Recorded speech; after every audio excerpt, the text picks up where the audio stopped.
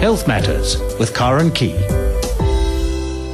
And a very good evening to you, and welcome to this week's edition of Health Matters. Well, on the show this evening, I'll be chatting with Dr. Basil Bonner, Chief Medical Officer of the Cape Argus Pick n Pay Cycle Tour, about keeping yourself healthy right up to the finish line.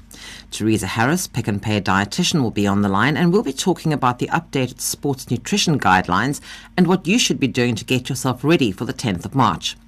Dr. Johan Lochner is a periodontist and president of the South African Society for Periodontics. Now, he'll be joining us a little later to tell us about bad breath not only being the ultimate turn-off, but the fact that there's a strong association between gum disease and erectile dysfunction. Dietitian Annalise Smith will be joining us, and we'll be chatting about essential facts everyone should know about omega-3 fatty acids. And just a reminder that if you need any information about the show this evening, because after the show I list all the contact details, all the information you would have heard on the show, and that will be on the Facebook page, so you can have a look at that. It's Health Matters on SAFM. But if you'd still like to contact me directly, you can email me on healthmatters@safm.co.za. Well, that's the lineup for this evening. I do hope you'll stay with me and enjoy the show here on SAFM.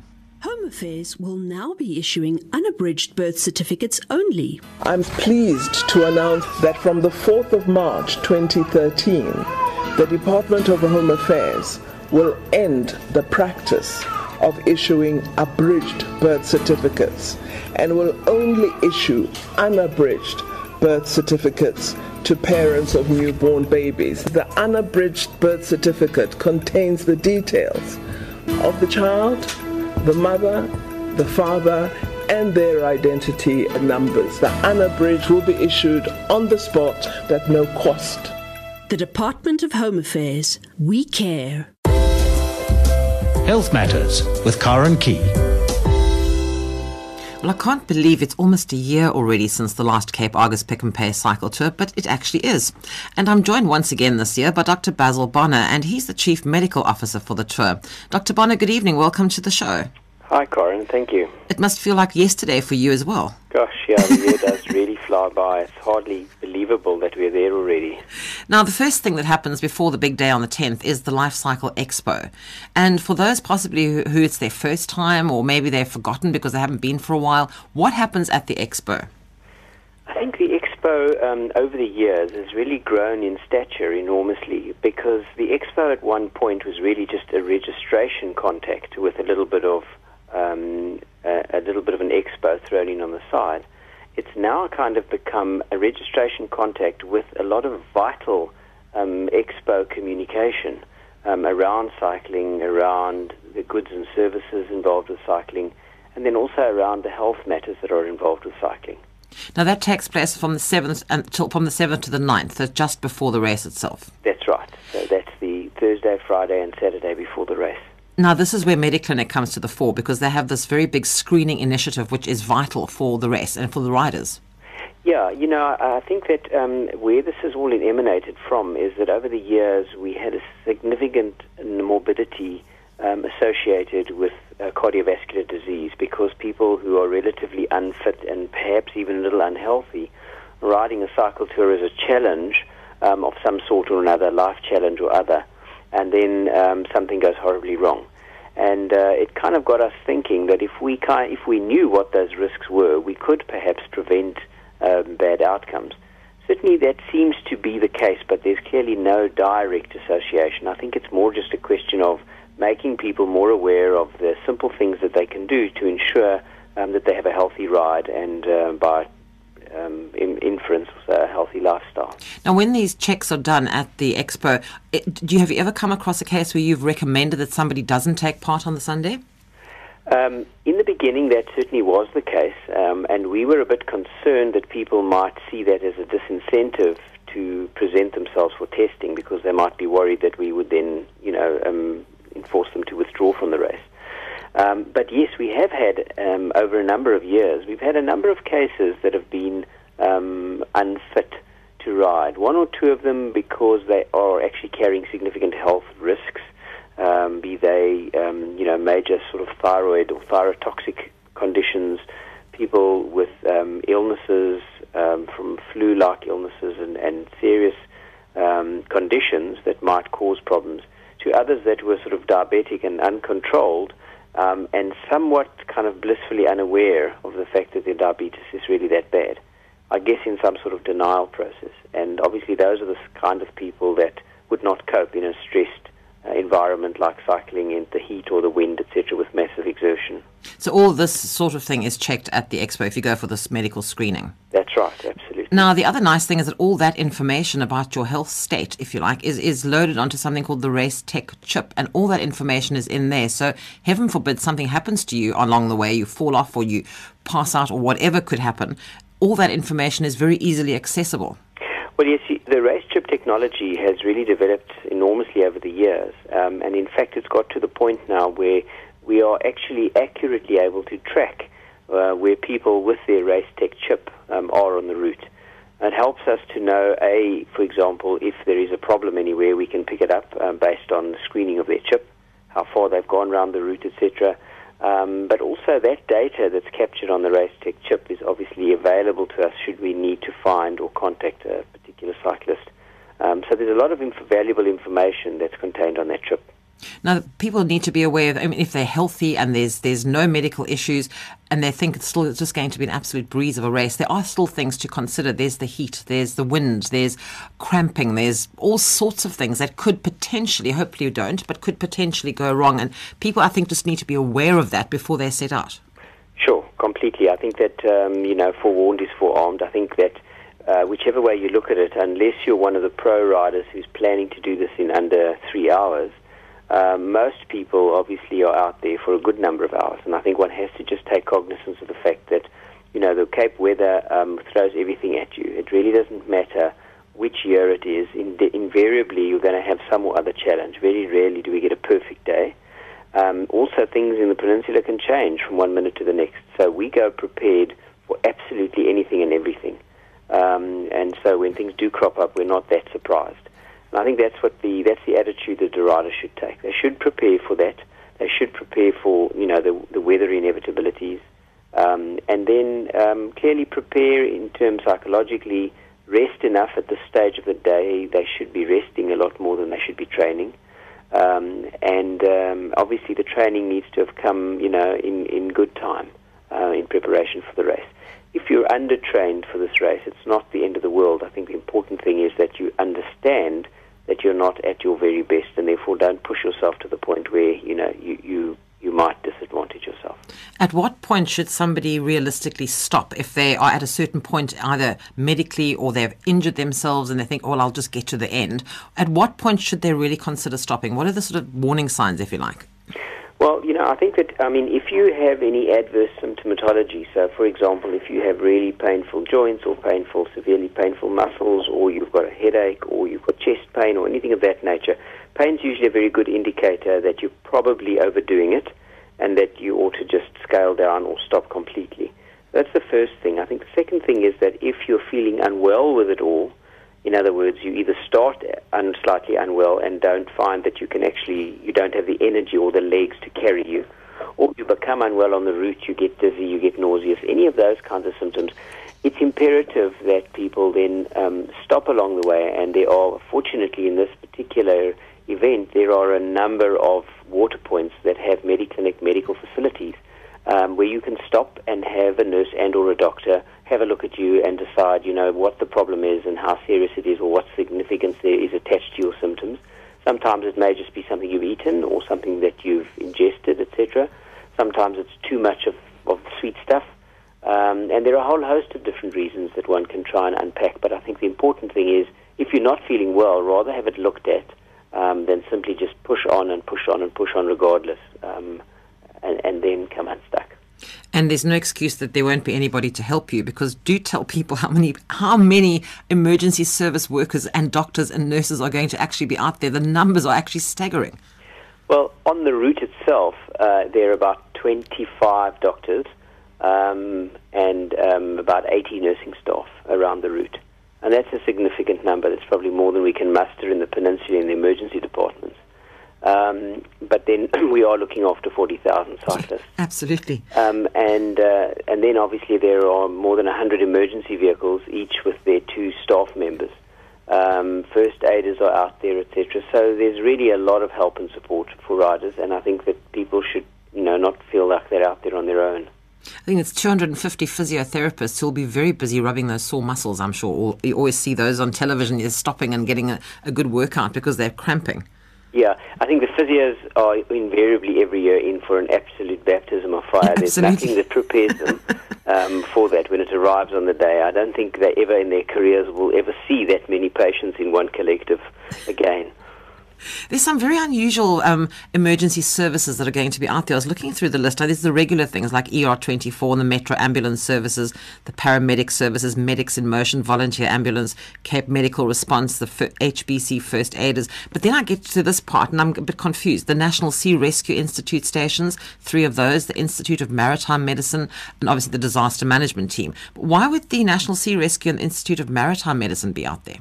Well, I think that it's really just a question of mastering the kinds of resources that we might need on the day. The input from National Sea Rescue is very valuable because they have a number of valuable individuals, people who are trained in the management of A, emergencies and collective emergencies or major incidents, and B, many of them are skilled first aid first aiders or medical personnel with levels of training. So the resources are really what we're using. And in the event of there being a major incident, the NSRI have bases along the coastline where they could muster people and they could bring resources in if we needed to. So they're a valuable adjunct, and they're, again, volunteering and very willing and able. The military or the Navy obviously have resources in Simonstown, and they have access to logistical supply lines if we would need that, trucks, etc.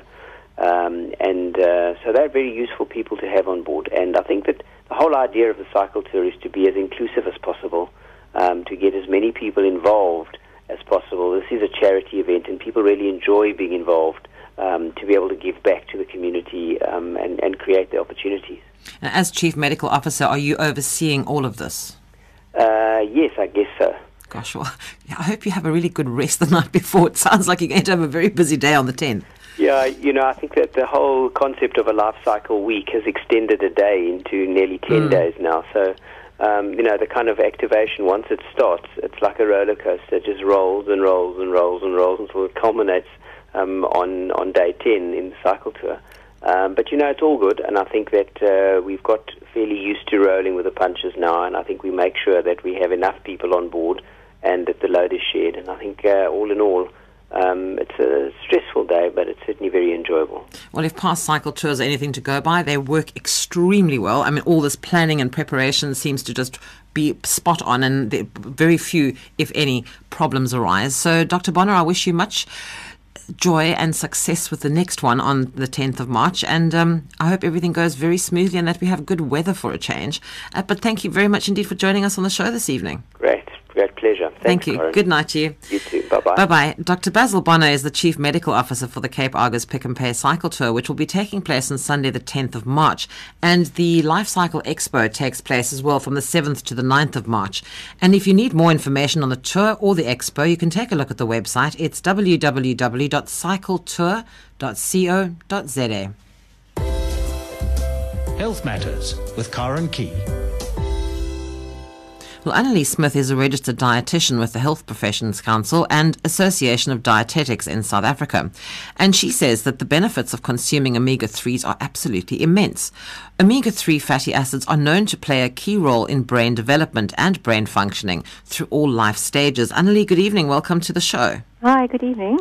It's one of those things I think that we know we're supposed to be getting a lot of omega-3s, but I don't think we're all that sure about where we're going to find them other than popping a pill. But there are lots of easier, actually more tasty ways of getting omega-3 than just popping an omega-3 pill. Yes, popping a pill that repeats on you all day. And and it's, that's the sort of the lifestyle we lead, we'll just pop a pill quickly. It's much easier. Yes, and it is easy, and it's definitely better than nothing. Yeah. But we always try to encourage people to think about food, more about food, and that it's, if you're going to eat something that contains omega-3, it's also going to give you other things. So we encourage people to eat things like biltong's, for instance, which is not always such a popular food, but we know that it's got a lot of other nutritional properties. Now, something like omega-3, it's not, as I mentioned, that it was really good for brain development and brain functioning, but it actually has been shown to reduce a lot of risks of all sorts of other things. Yes, I think omega-3 is an integral part of every single cell membrane in our body needs enough omega-3 to function properly.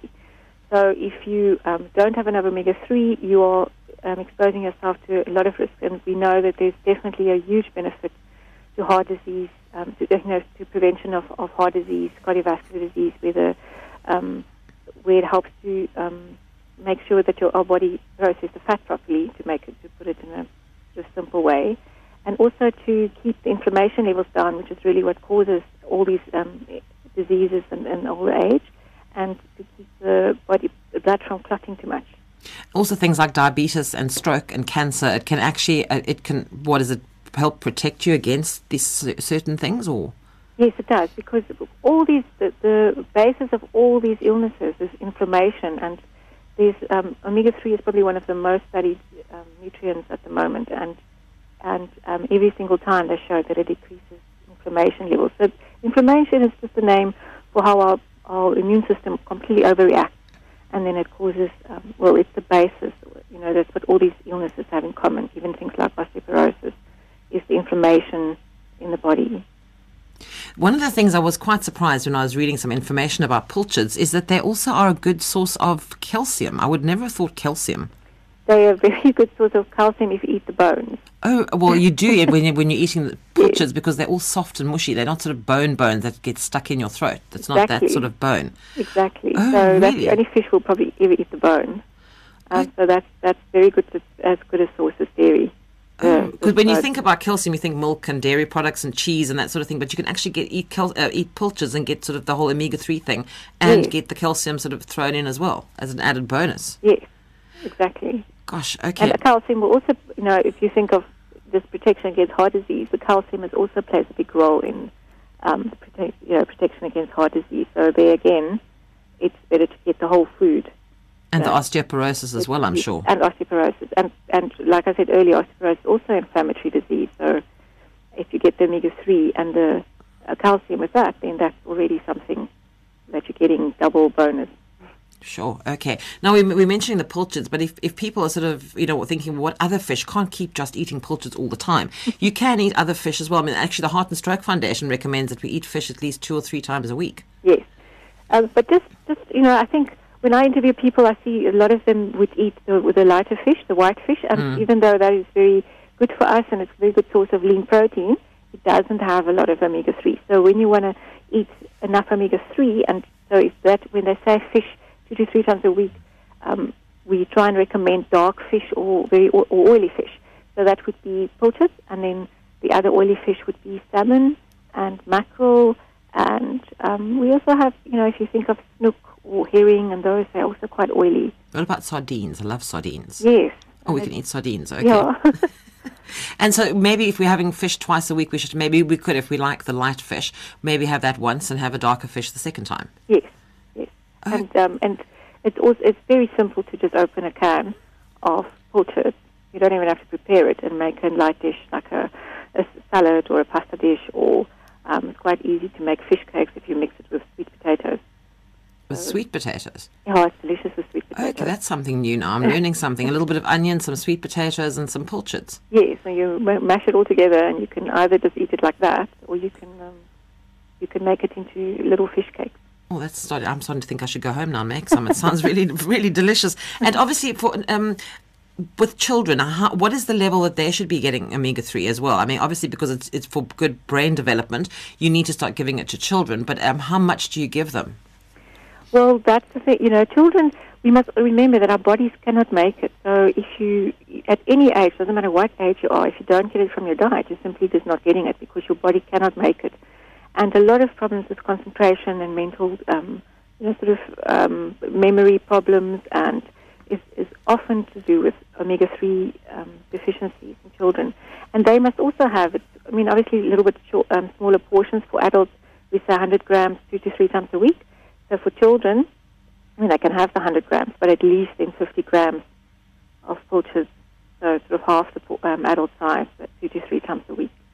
Okay, because this is something you're going to have to get your children to eat, and it's not going to be all that easy. Yes. And have you got any wonderful, nice suggestions, like those nice fish cakes you told me about? What about for the children? What can we do for them? Yeah, because because children often have a lot of tactile problems. And they don't like those bits in the fish. It's very hard sometimes to convince them to eat that.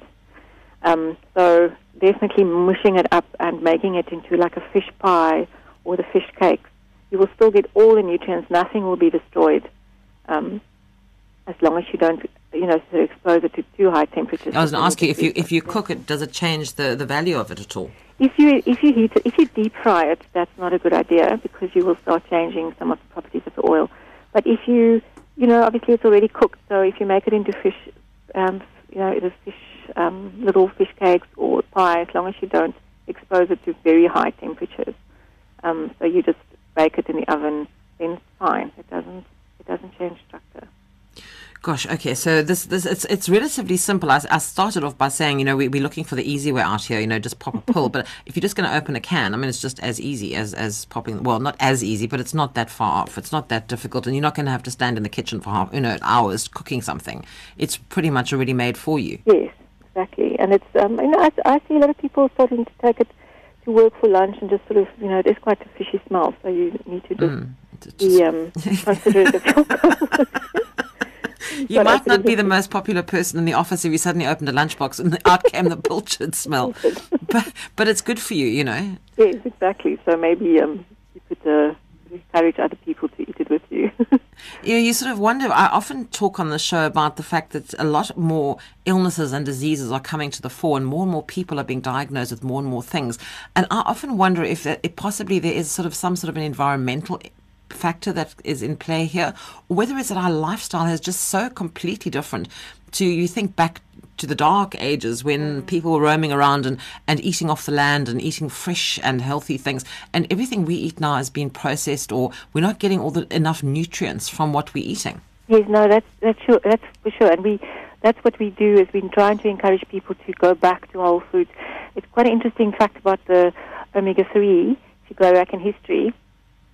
They were looking at, the brain development, and there was a big sort of time in history when humans did start eating fish, how the brain development accelerated. So, and then over time we ate less and less and less fish, and then it became this whole thing about not eating any fat, but people started avoiding oily fish as well, because there was a whole time when people were avoiding all fat. So, even now, when I interview people and they say, I ask them, do you eat oily fish? They will start telling me, they don't think they should say yes. Well, it's like the whole debate a couple of years ago about eggs. We were told mustn't eat eggs, and now they're saying you should eat eggs because it's good for you. Yes, exactly. So that eggs was a taboo for a long time, and now they've now proven that eggs can be eaten. You can eat daily and nothing will happen to you. It's very confusing, Annalie. It's very confusing. We just the public out there, and we rely on people like yourselves and about all these people that do all the research and things. But every time it's something else, and you never quite know. Well, I wasn't allowed to eat an egg yesterday, but now today I must eat the egg. So we get very confused here with all this stuff. It is, and I think what the media plays a big role in that as well, because sometimes there's maybe one study that's done and somebody gets hold of it in the media. And then it can get blown out of proportion. And I think the way I experience it, that when people ask for opinions, they do go to people who are, who will not just give them a story. So I think that it's also changing that people, because I think maybe because of the internet, people can Google it. You can't talk nonsense anymore, although there is still a lot of... Sometimes it's a bit dangerous when you go and look at things on the internet. It will scare you half to death if you read some of that stuff on the internet. So it's actually... is actually quite a minefield out there, and it's very hard if you don't know how to look at things and how to see what is true and what is not. You can sometimes become very confused. But what we need to know, bottom line, we need to have more omega-3 in our diet. Can we ever overdose on omega? Can we ever eat too much or have too much omega-3? Sure. I can't say I've ever seen anything being published, or I might be that they're saying, somebody had omega-3 toxicity. I've never heard of that myself. No, never heard of it. We do look at the ratio of omega-3 to omega-6, and what sometimes happens is people hear omega-3 and they think they should also supplement omega-6, which is also an essential oil. But we make that ourselves though, don't we? We don't make omega-6, we make omega-9, but omega-6 is abundant in our diet in terms of plant oils. Oh, right. So we don't really need to supplement the 6. No, so we just make sure we have some plant oils in our diet and don't maybe buy an expensive pill that's got just some olive oil in the capsule, Oh, right, because you're cooking with it anyway, or it's somewhere in your food. Okay, all right. But that's the ratio between omega-3 and omega-6 needs to be in place. So we're saying that there should be a ratio of about 6 to 1, which, you're not going to work it out in your daily diet, but what we're saying is we already have enough omega-6, so if you start making sure you get more omega-3, you get the ratio right. Okay, so this is the bottom line. We need to eat lots more dark fish. At least 2 or 3 times a week we need to eat fish. And if you can't face eating dark fish every time, at least once or twice a week try and have something. Even if it's just for lunch. You don't have to have it as your big dinner meal. You can have it for lunch. You can put off all the people in your office by taking it off to work. Or make these fabulous fish cakes, Annelies says, with some sweet potato and some onion. And maybe you can even get the kids to eat that without moaning too much because, make it fun. Make it something that looks different. And more than likely they will eat it. So, Annelie, hopefully we've got that message out there that we need some more omega-3, and one of the best sources of that is pilchards. Yes. Well, thank you very much indeed for joining us, and hopefully people have taken this to heart, literally, and have a healthy heart. We're eating some more pilchards and dark fish. Thank you very much for your time. Okay, it's a pleasure. Thank you so much. Good night to you. Good night. Annelies Smith is a registered dietitian with the Health Professions Council and Association of Dietetics in South Africa. If you'd like to take a look at her website, it's www.anneliesmith, that's ANNELIE, anneliesmith.co.za. Health Matters with Karen Key. Or staying with dietitians, Teresa Harris is a Pick n Pay dietitian, and she joins us now to chat about nutrition guidelines, and specifically at this time for the Cape Argus Pick n Pay cycle tour. But these guidelines can be used throughout the year by anyone interested in keeping themselves nutritionally at their peak. Teresa, good evening. Welcome to the show. Hi, good evening. Thanks for having me. I'm just wondering what that humming noise, I hope it's not going to disturb you. Can you hear it? I can hear you. Oh, gosh. Okay. Teresa, we've got the Argus coming up, as we like to call it, on the 10th of March. And we're heading up towards the end of I'm not doing the Argus, but for those people who are, we're heading up towards the end of their training time. What should they be doing nutrition-wise at this point now? They suddenly can't start now to try and get themselves nutritionally in peak form. Yeah, I agree. It is too late to start anything new. So the key things to focus on now would be getting plenty of rest, cutting back on that exercise, but making sure that you're taking in the optimal diet. So what that diet would involve is just rehearsing your carbo loading. As we said, it's too late to start anything new, so you should have practiced carbo loading on your long weekend rides. Because you're going to be eating more carbs, it's a good idea to rather cut back on that fiber. It goes against the common guideline which we give, eat the high fiber carbs. But if you eat too many high fiber carbs at this stage, it will cause some GI discomfort. Teresa, I'm going to ask you if you would mind just hanging up your phone. We're going to try and call you back. This humming is becoming really loud and it's sort of almost blocking you out. So if you don't mind just hanging up, and we'll call you straight back, and hopefully we'll have a better line. No problem. Thank you very much. Midday Live is your lunchtime news fix. We bring you 60 minutes of news around the globe. Follow the top stories of the hour. What measures are we putting in place to assist the teacher who now has to deal with children from a whole large cohort of abilities, because our system isn't designed for that? I've seen people saying we're proposing pass one, pass all. We're saying that learners must fail and be promoted. It's not about that. It's an individualized support to say we'll rather have learners inside the school premises rather than have them outside. Join us between 12 and 1 weekdays and stay ahead of the pack. SAFM, South Africa's news and information leader. Health Matters with Karen Key. Right, Teresa, hopefully we've got you on a better line now. Yes, is it better? Oh, gosh, there's no humming this time. Much, much better. We can hear you now. Right, so you're talking about the fibre and all that. Do you want to just carry on from where you were? For sure. I was saying it is a time to just load up a bit on your carbohydrates, but try not to have too many high-fiber carbohydrates. It may leave you feeling quite uncomfortable. And also very important to focus on making sure you're drinking enough fluids and practice your pre-race breakfast. If you've got 1 or 2 weekend rides left before the race day, make sure that you've practiced having breakfast before you get on that bike. And then just practice taking in some snacks while you're busy cycling. So that's what we need to be looking at now, this just over a week to go until the cycle race. For those who don't normally do long distance, well, I call them endurance because it is quite an enduring kind of ride, they would think you're a bit crazy saying practice having breakfast. But there is an art to this specific breakfast. Definitely. You know, there's so much happening on the morning of that race day. One's very anxious. You're quite pushed for time to make sure that you are there in time for your starting time. And the nerves do cause havoc with your tummy. So you need to make sure that you're confident with eating breakfast and that you've also found something that you enjoy and that works for you. It's vitally important that you do eat breakfast because it tops up your carbohydrate stores just before you begin the race. So make sure it's something you're familiar with and it's a food that you enjoy eating and your body can digest quite easily. And don't try eating something completely different on the day, on the morning. Yes, no, you will not only feel more nervous because it's something new, but your tummy may just start to cramp up and you'll feel quite uncomfortable soon into the race. So it can be something light like a porridge and with some diluted fruit juice. That often works well for people. And if you do enjoy some coffee, it's also a good idea to have some caffeine beforehand. Now, what about during the course of the race? I mean, what should people be stocking up on as they're riding? We know that carbohydrates are the main fuel for our muscles and for our brain. So carbs would definitely be what one needs to snack on. And I encourage people, please don't leave it too late into the race because if you leave it too late, your blood sugars will drop. So start about 30 to 40 minutes after you've started the event. So don't wait until you're too thirsty or too tired and hungry. And there it needs to be just nice, easy carb snacks such as jelly babies or a fruit like a banana. And the energy drinks, they also do count. So snack on carbs and start early into the race. And what about at the end of the race? Because now you've exerted yourself and it's been exhausting and you've been out there in the hot sun or the wind or whatever Cape Town's weather is going to throw at you on the 10th. What should you be doing once you come in at the end? So you mentioned it's going to be hot. I agree. You need to replenish your...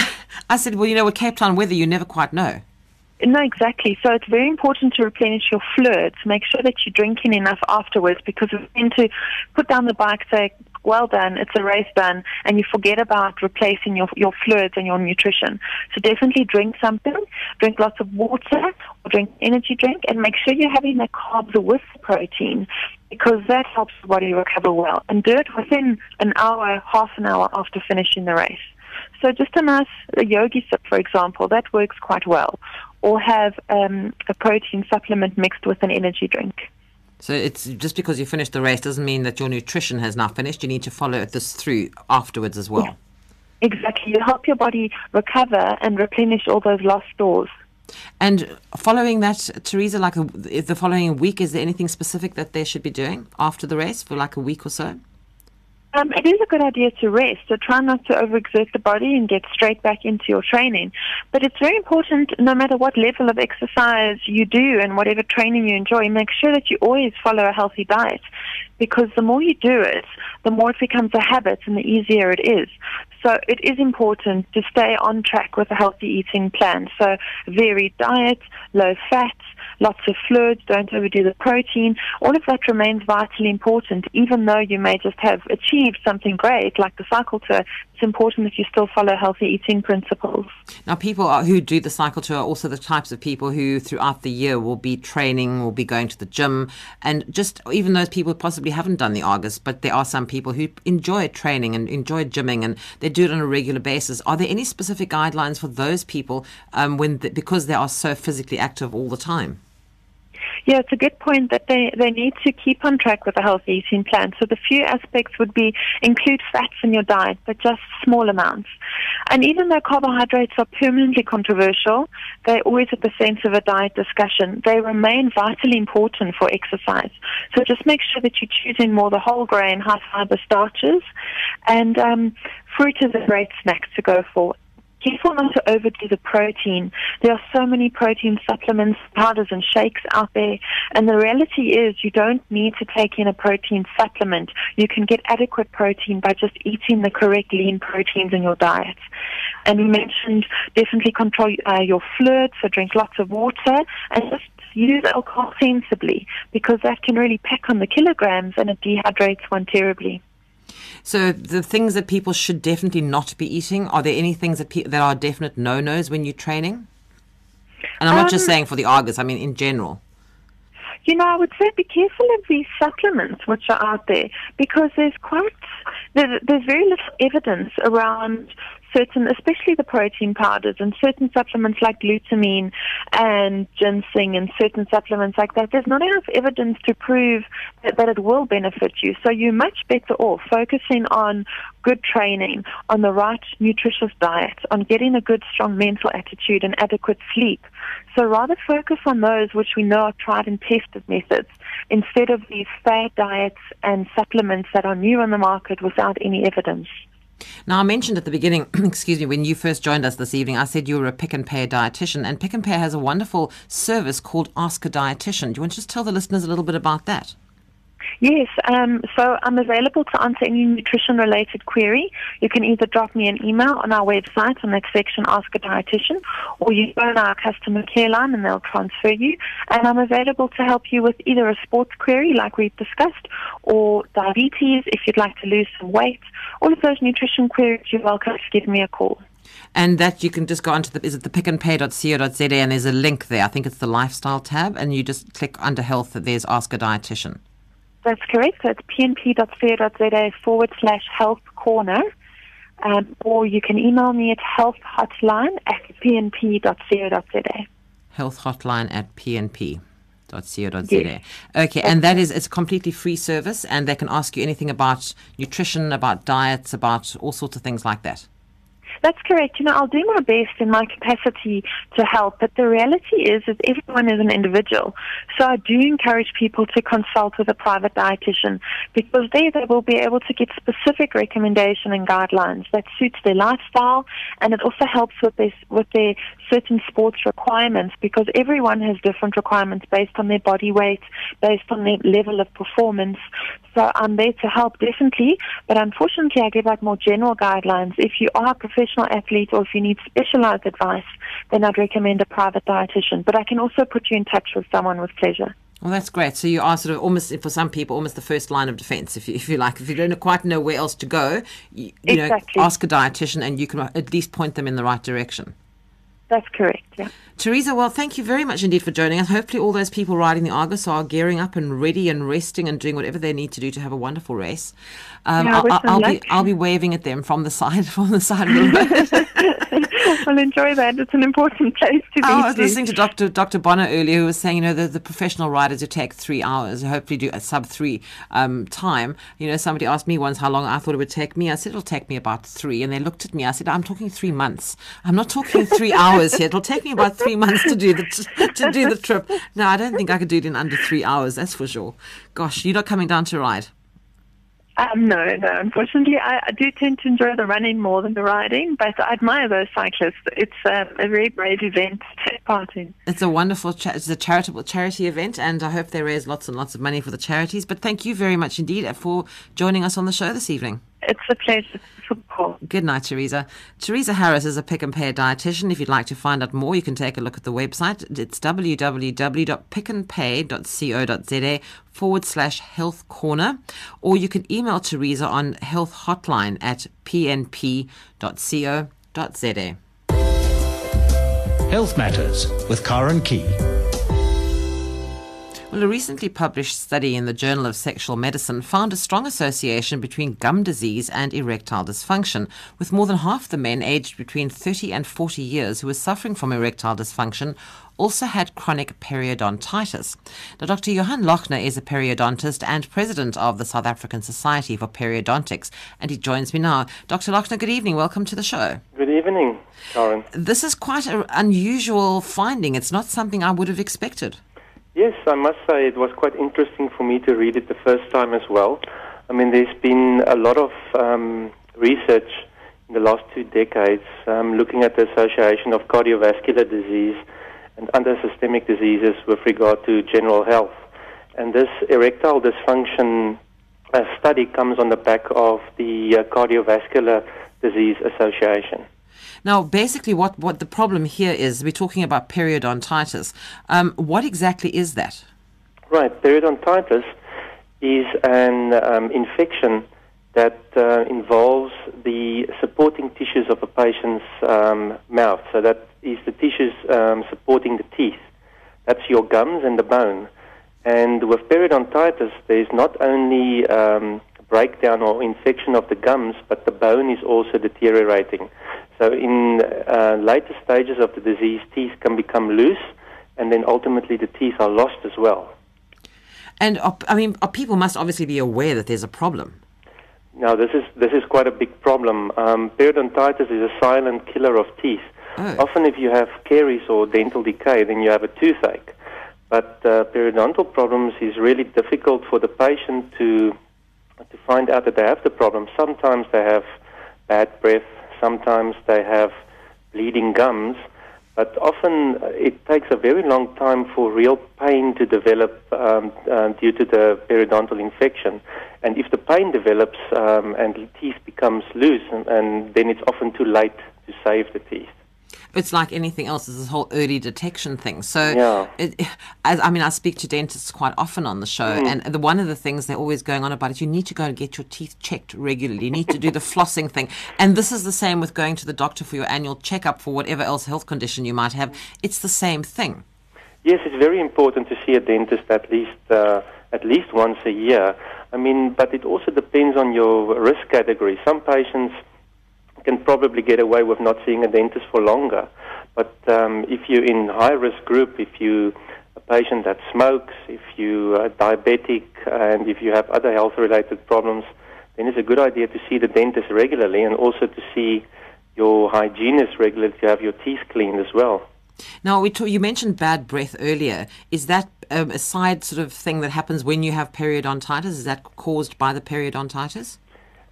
Bad breath can be caused by numerous things, but from oral health point of view, bad breath is often caused by bacteria that stagnates around teeth where there's gum problems. In these, as we refer to, pockets around the teeth when a patient has gum problems.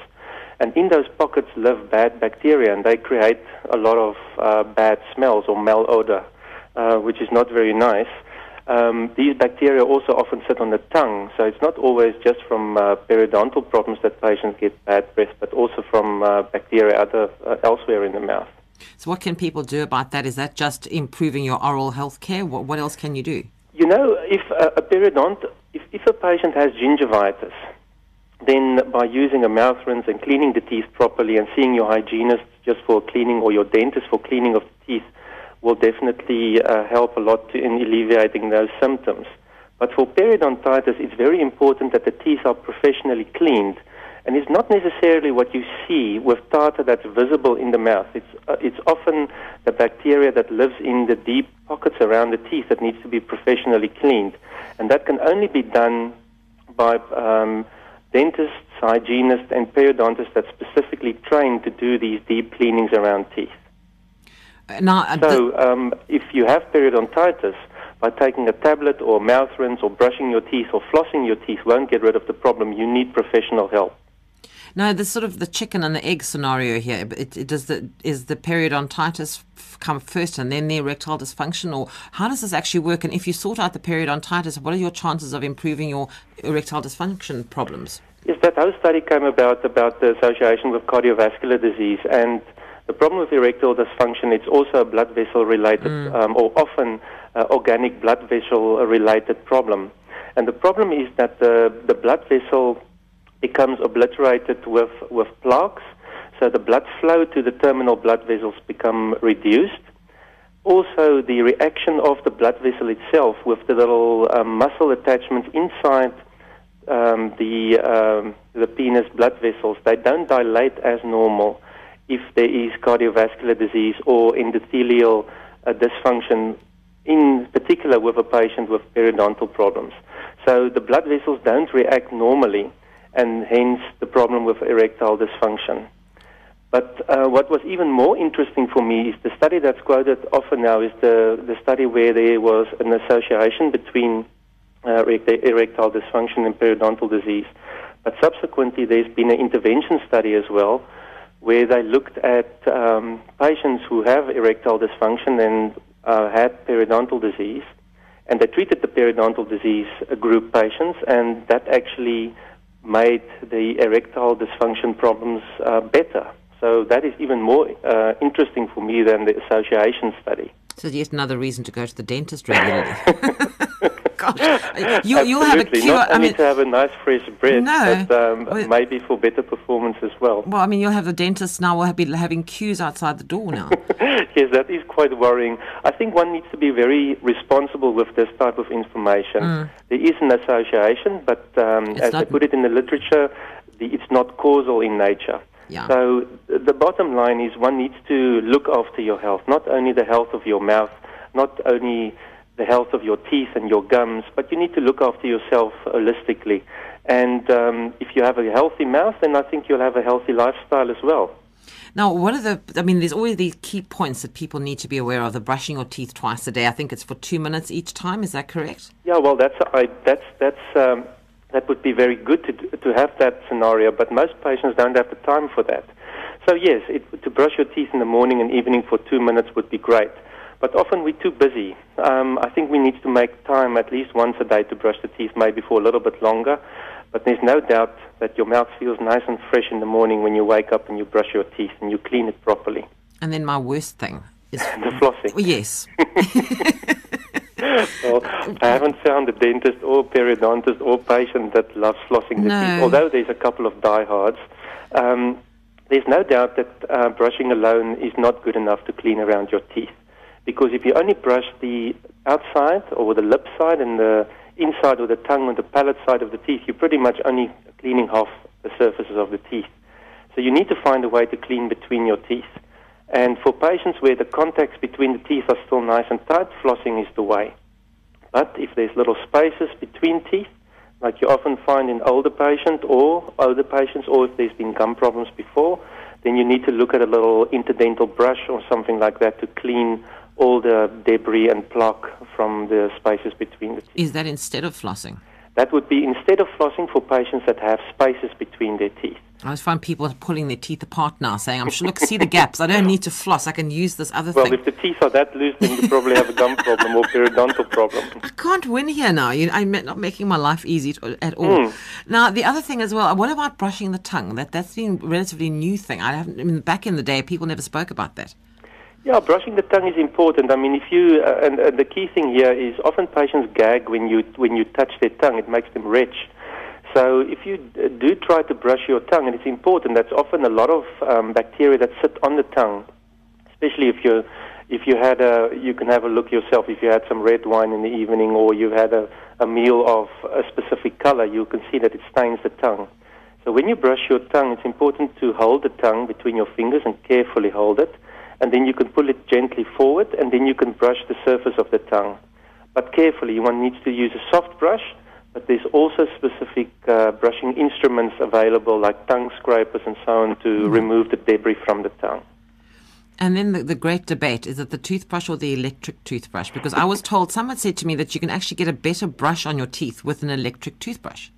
Well, I hope to think that a periodontist can brush his teeth better with a manual toothbrush than an electric toothbrush. But you know how to do this properly. Yes, we're professional toothbrush. Exactly. Listen, it depends on the dexterity of the patient. There's no reason why a patient cannot remove plaque from teeth sufficiently with a normal manual toothbrush. But if there is not effective plaque removal on all the surfaces that's reachable with a normal toothbrush with a manual brush, then an electric toothbrush really has a massive, massive impact for that group of patients. And there's various different types of electric toothbrushes available, and the studies show that they remove plaque very, very, very well indeed. And what about mouthwash? Is that good for us or not? A mouthwash will not cure periodontal disease.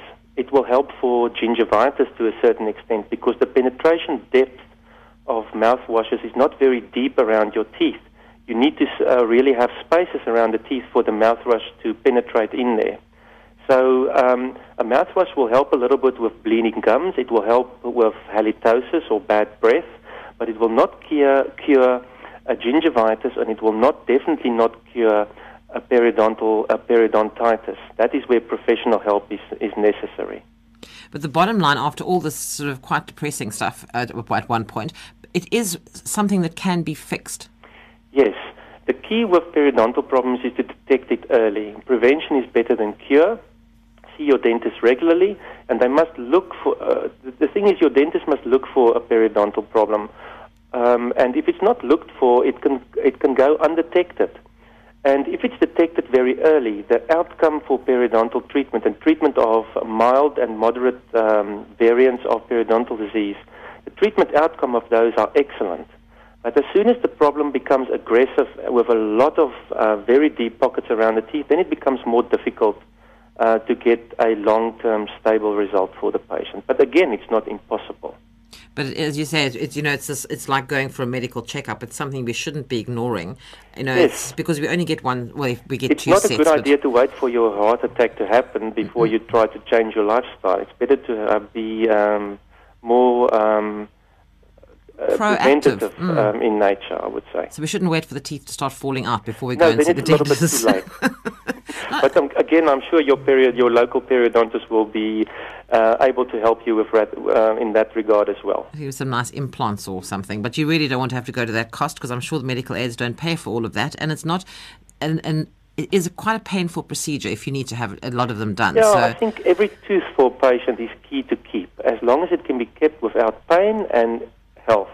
I often say to patients if they inquire about implants, I say you've got a set of natural implants in your mouth. And the best implants you can have are your own teeth that God gave you. So if you can maintain those, you've got a very, very large investment in your mouth that's worth a couple of 100,000 rand right there for you. God, I think so keep it clean and keep them in there. I think the price you've just quoted is enough to make everybody dash off and go and start brushing their teeth right now. Or to see the dentist or the hygienist. Tomorrow. Because, I mean, that is actually quite incredible price to have all those teeth done. And as I said, I don't think your medical aid is going to cover it. So if I were you, I'd brush your teeth, floss your teeth, go and see the dentist, go and see the oral hygienist. It's a lot cheaper in the long run. Definitely. And you've got a nice feel-good factor there as well. And remember, your oral health has an effect on your general well-being as well. If you feel good about your teeth, if your teeth are clean, then you have good self-esteem, you will have a nice fresh breath as well, and socially you will just feel better off than having teeth that's not looking good and a breath that maybe doesn't smell that nice either. So just to go back to how we started off the conversation, that there has been this linkage that has been spoken about now in this Journal of Sexual Medicine between chronic periodontitis and erectile dysfunction. It doesn't mean that is the cause of it. No, definitely not. We can't say that if you have the periodontitis sorted out that it will make the erectile dysfunction better, but there is some evidence that there is possibly in some cases some improvement. So there's various mutual risk factors when it comes to periodontal disease and erectile dysfunction. The interesting thing with this study was not the group of risk factors that was similar, but the fact that this was found in a patient group that was quite young, between the 30 and 40-year-olds. So to a large extent, they excluded the patients of age, because age is one of the biggest risk factors for periodontal disease and erectile dysfunction. So it was interesting to see that they found such a big correlation, over 53% of periodontitis patients with the erectile dysfunction problem as well. Well, if you're having any concerns, I suggest you do go and see your dentist as soon as possible. Dr. Lochner, thank you very much indeed for joining us on the show this evening. That's a pleasure, Karen. Good evening to you. Good night to you. Dr. Johan Lochner is a periodontist and president of the South African Society for Periodontics. Well, that's it for Health Matters for this week. I'm Karen Key. Thanks for joining me, and I'll be back with you again tomorrow evening just after 9 with Time to Travel, so join me then. If you need any information or any contact details about something you've heard on the show, you can have a look on the Facebook page. It's Health Matters on SAFM, or if you'd like to email me, that's healthmatters@safm.co.za. Time for Stephen Kirk and with some nighttime music.